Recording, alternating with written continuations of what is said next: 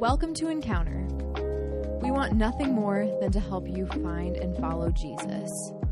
If you're a college student in Central Illinois, join us Monday nights, ISU's campus. We'd love to see you there. So, how many of y'all were at For the City? Hey, can we give a special shout out to all the mobilization team effort? Because,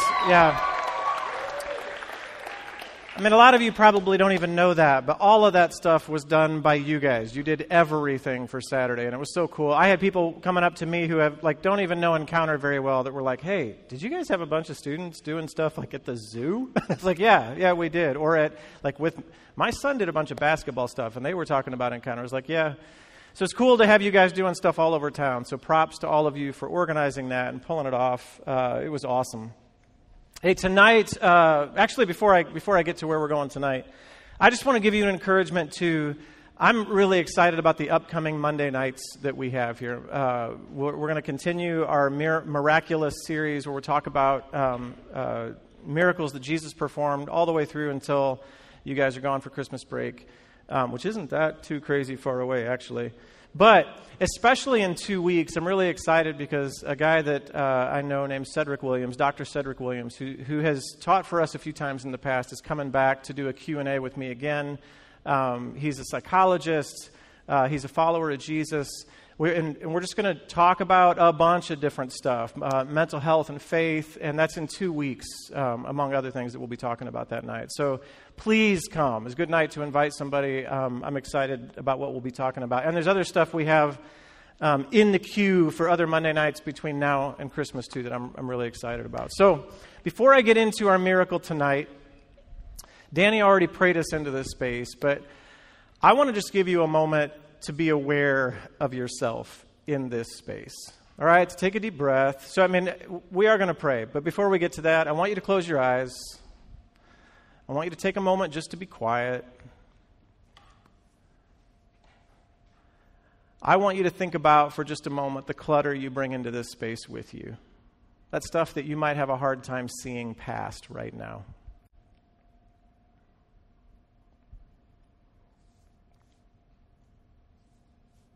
Holy Spirit, those things that come to mind that probably aren't hard to come to mind, they were already right there. Pray that you'd help us just to set those aside for a little while tonight. God, we know that you are God over those things. I pray that you'd help us to see and know that tonight.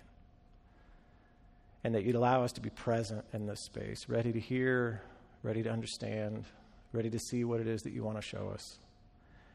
And that's our simple prayer tonight, Lord. We give it to you in your name and sacrifice, Jesus. Amen. Well, hey, tonight I'm going to preach a real short sermon. I promise. I promise that a lot, and then usually it's not true, but tonight it's true, okay? Tonight, I'm not lying to you. And bonus, one of the things that you get out of the message tonight, because a lot of times when I talk to people about they're confused, if they come to my office and they're like, hey, I have a question,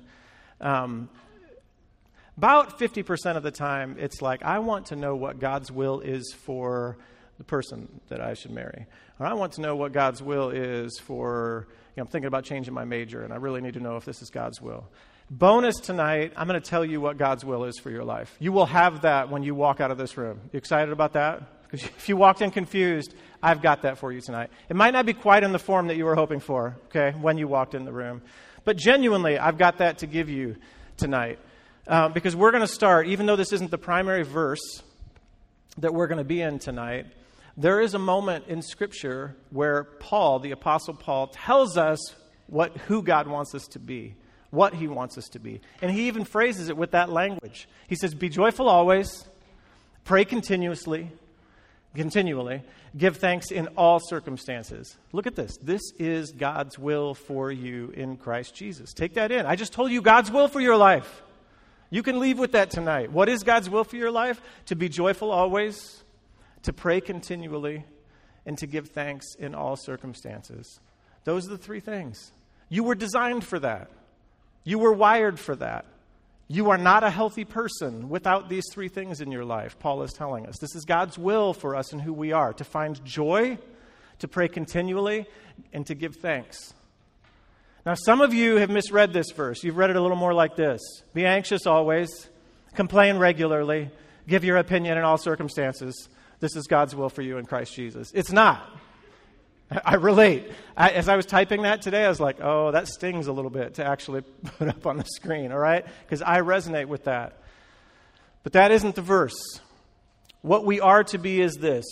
We're to be joyful, we are to be prayerful, and we are to give thanks. I really could put the little pointer down and be done. It's those three things that Peter says, this is God's will for you in Christ Jesus. And this actually launches us into our text, which, like I said, I'm just going to be 10 or 12 minutes tonight. But in our miracle that we're going to be studying tonight is this beautifully simple moment with Jesus that happens on the way to Jerusalem. And here's our text. It comes out of Luke 17.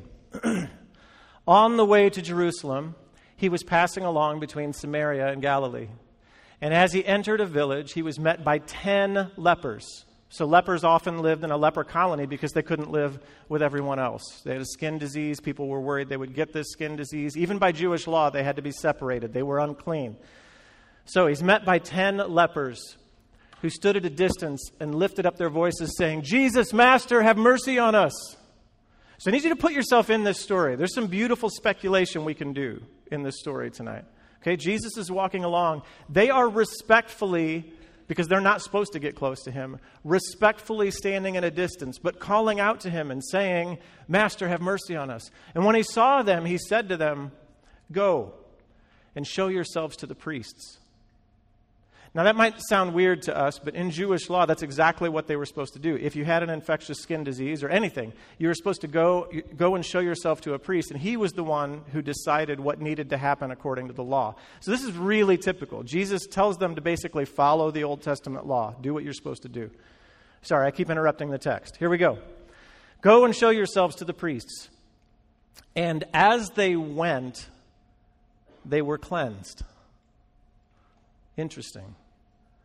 Then one of them, when he saw that he was healed, turned back, praising God with a loud voice, and he fell on his face at Jesus' feet, giving him thanks. And he was a Samaritan. And if you've been around this semester, you know Samaritans and Jews didn't mix.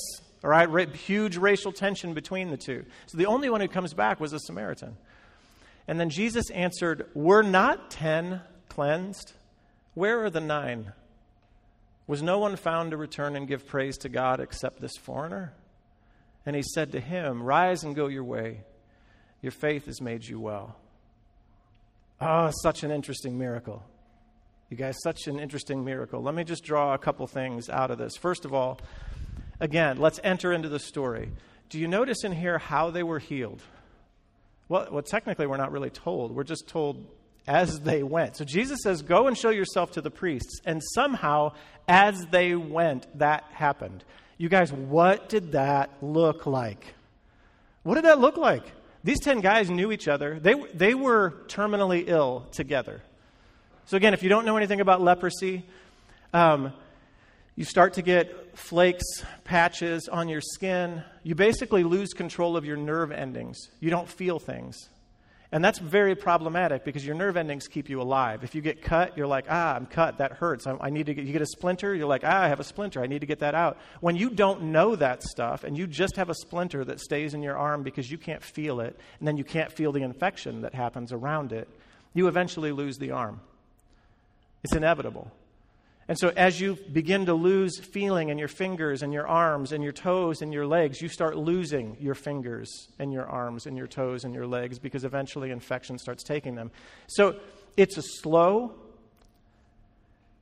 deadly disease that they have to go and live in a colony together. And they know each other, you guys. They know each other. They are terminally ill together in this colony.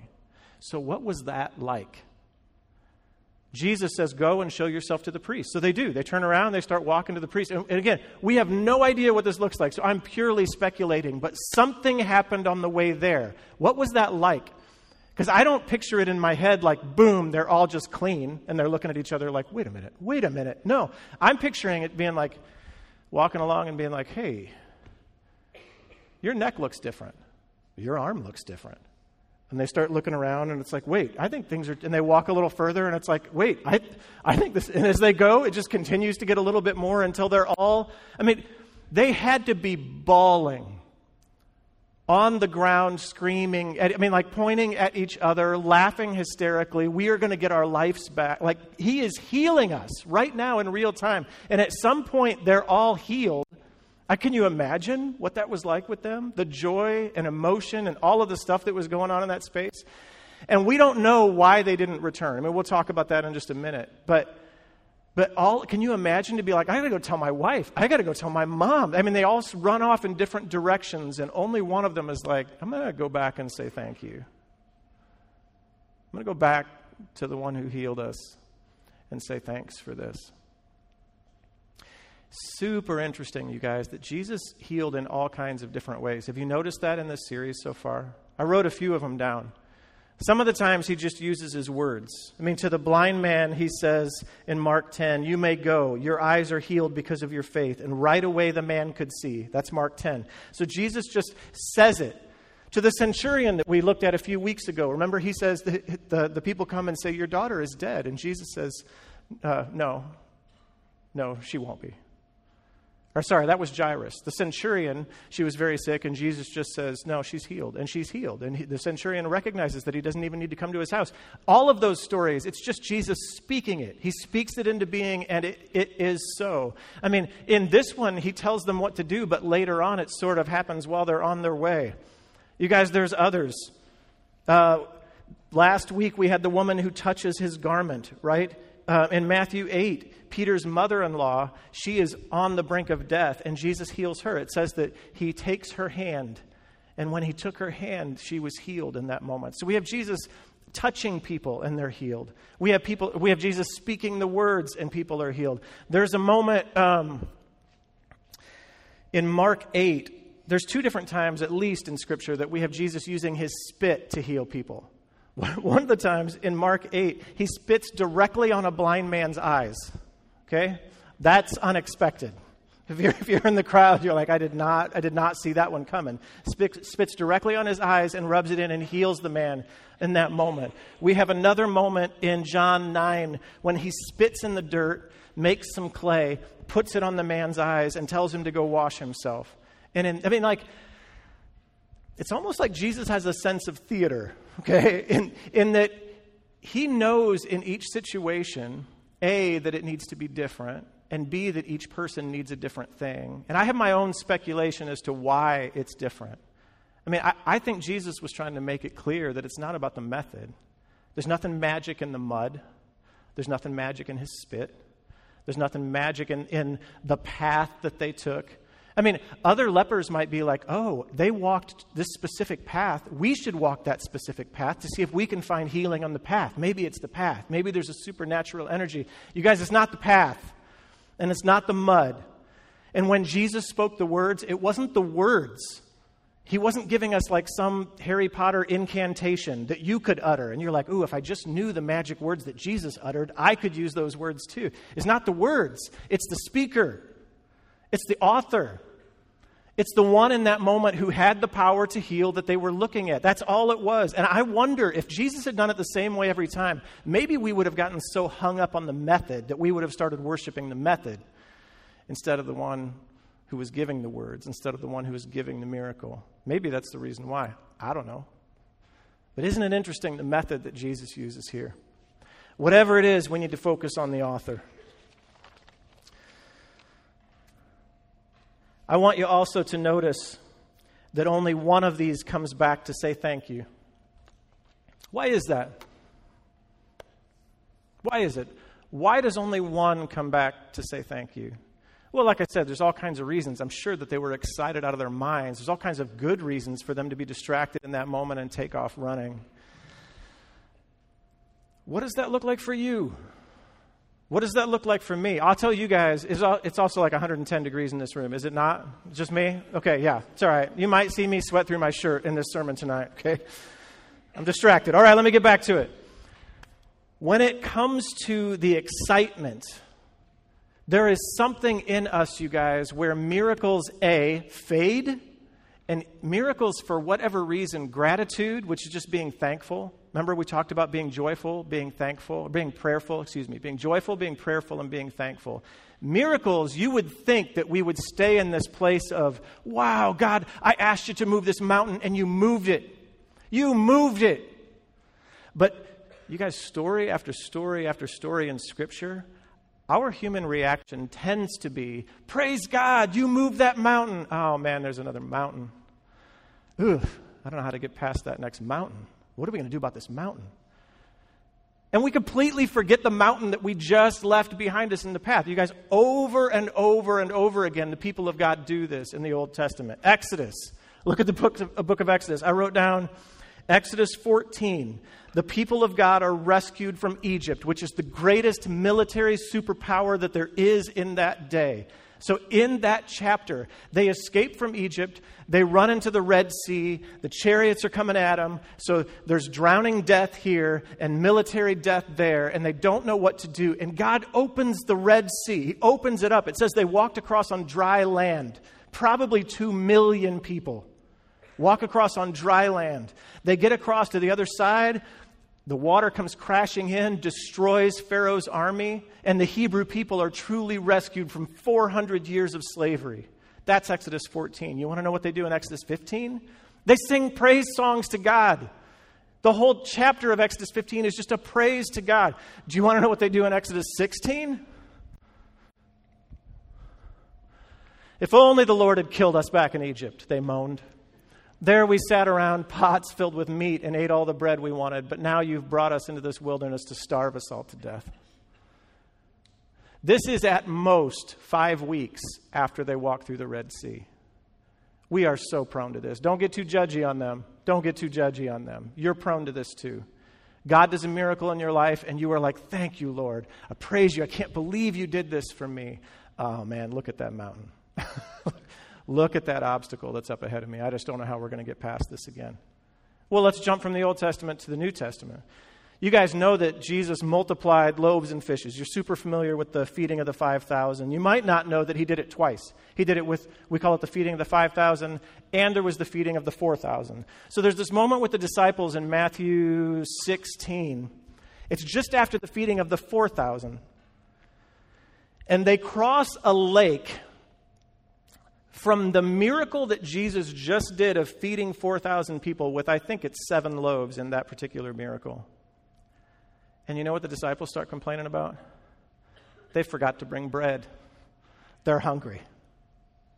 And Jesus in that chapter says, don't you understand even yet? Don't you remember the 5,000 I fed with 5 loaves and the baskets of leftovers you picked up? Or the 4,000 I fed with 7 loaves, which just happened on the other side of the lake, by the way. And the large baskets of leftovers you picked up? You guys, don't get too judgy. Don't get too judgy, because this is you and me.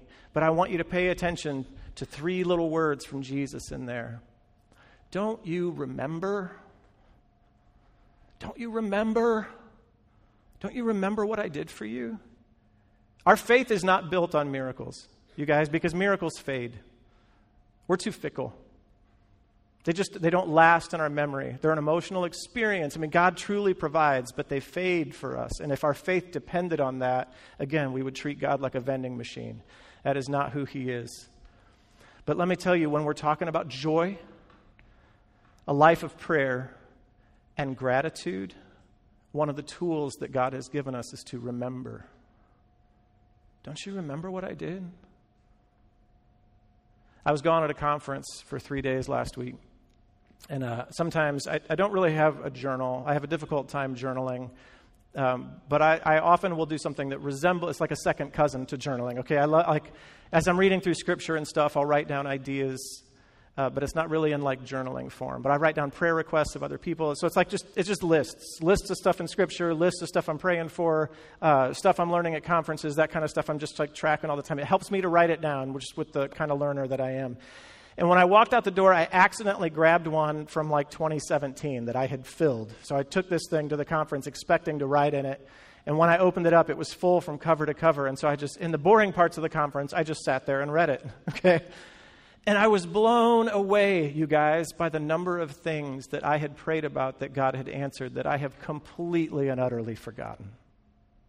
Completely forgotten that these even mattered. Stuff I'd prayed for you, well, not you, because it was you 5 years ago, but the students who were sitting in these seats 5 years ago, the stuff I was praying in 2017 for them, that I was like, that was answered, that was answered, that was answered. Not in the way that I thought it would be, but man, God, was that answered? Wow, I'm still struggling with that one. Wow, that person's still walking this path. Man, God, you're faithful. Memory, remembering. Don't you remember what God has done for you?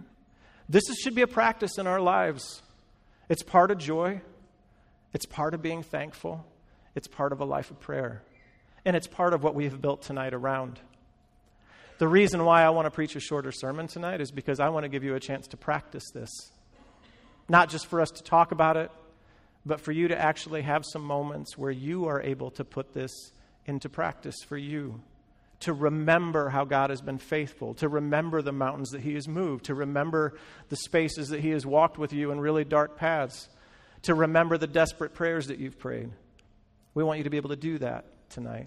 We want you to be able to respond in that tonight. As I sat down today and Friday is when I was processing through some of these things, I was like, God, remind me of some of the miracles you've given me in my life.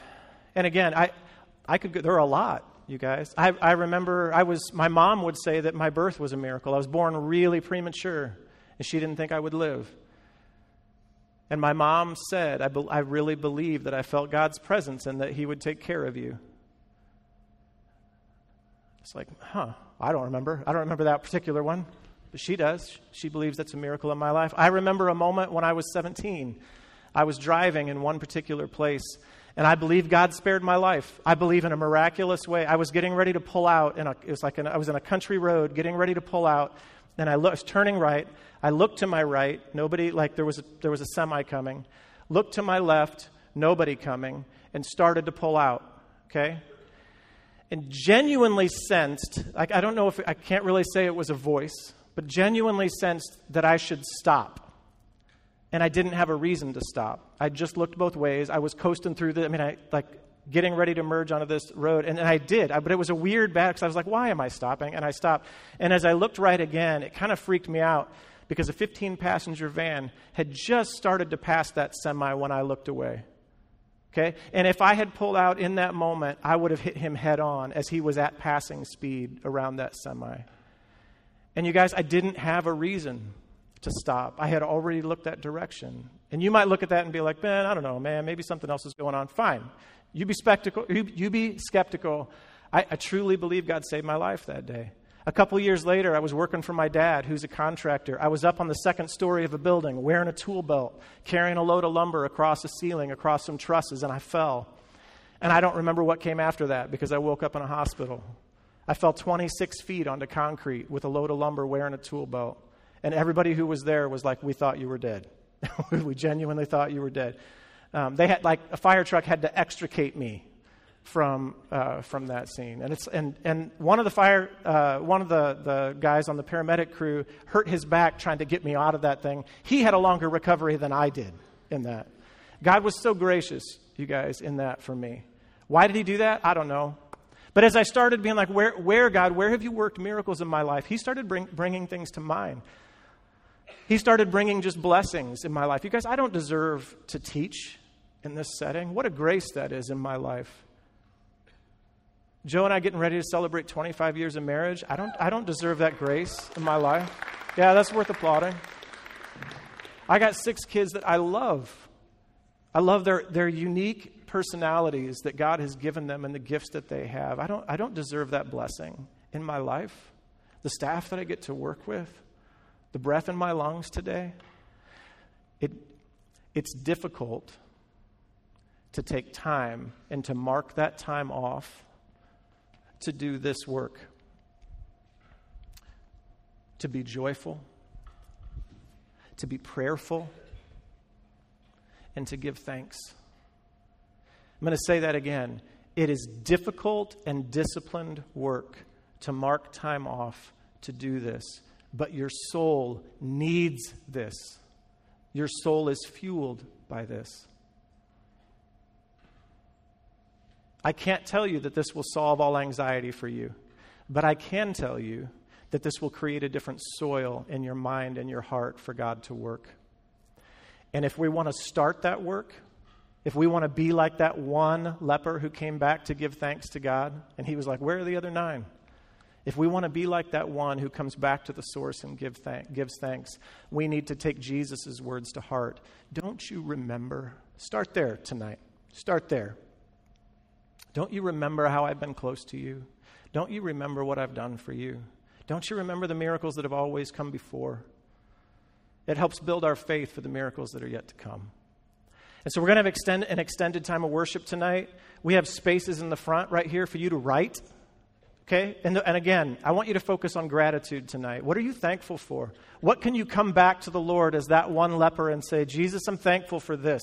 We have communion stations on the side. We practice open communion here, and that means no matter your religious background, if you're a follower of Jesus, you are welcome to take communion with us. That represents the body and the blood of Christ. So during the worship, again, if you don't want to take, don't take. But if that's something that would help you show gratitude, to be like, thank you, God, for the sacrifice that you've made for me, those are there. I also want to encourage you to do this, and this one's a little weirder, okay? There are people in the room that could use a thanks. Friends who've been there with you, people who've loved you well. Tell them thank you. Express your gratitude. Pray with them. Say, hey, can I just thank God for you in front of you? It's way less awkward than it sounds, okay? And I want during worship for this place to be full of that. For us to be the one leper who comes back in front of the Lord and says, thank you, God. Thank you for the people you've put around me. Thank you for the way that you haven't left me. Thank you for the healing that you're doing in my life now. Thank you that you have power over those obstacles that I didn't think I could get past. If he's the God of miracles, then he's big enough to do that. And we can remember tonight. And in that remembrance, we can be joyful and prayerful and thankful. So I'm going to pray, and then we're just going to launch into a space of gratitude. Father, I believe that you're a God of healing still. That this wasn't just for an old time and an old place, but that you still are active and alive and working in this world. I believe there are people in this room who need healing. I believe there are people in this room who have been healed. I believe that you brought spiritual healing for all of us. I believe that we have stuff to celebrate and be grateful for tonight. So I pray, God, that as we are joyful, as you hear our sounds of joy, as we are prayerful, as we seek you out in your voice, and as we're thankful, that you'd be honored in this space tonight, Jesus. We carve out these borders and we give them to you. Pray you'd be honored in all of it. Amen. Thanks for listening. Find out more about Encounter and ways to get involved at isuencounter.org.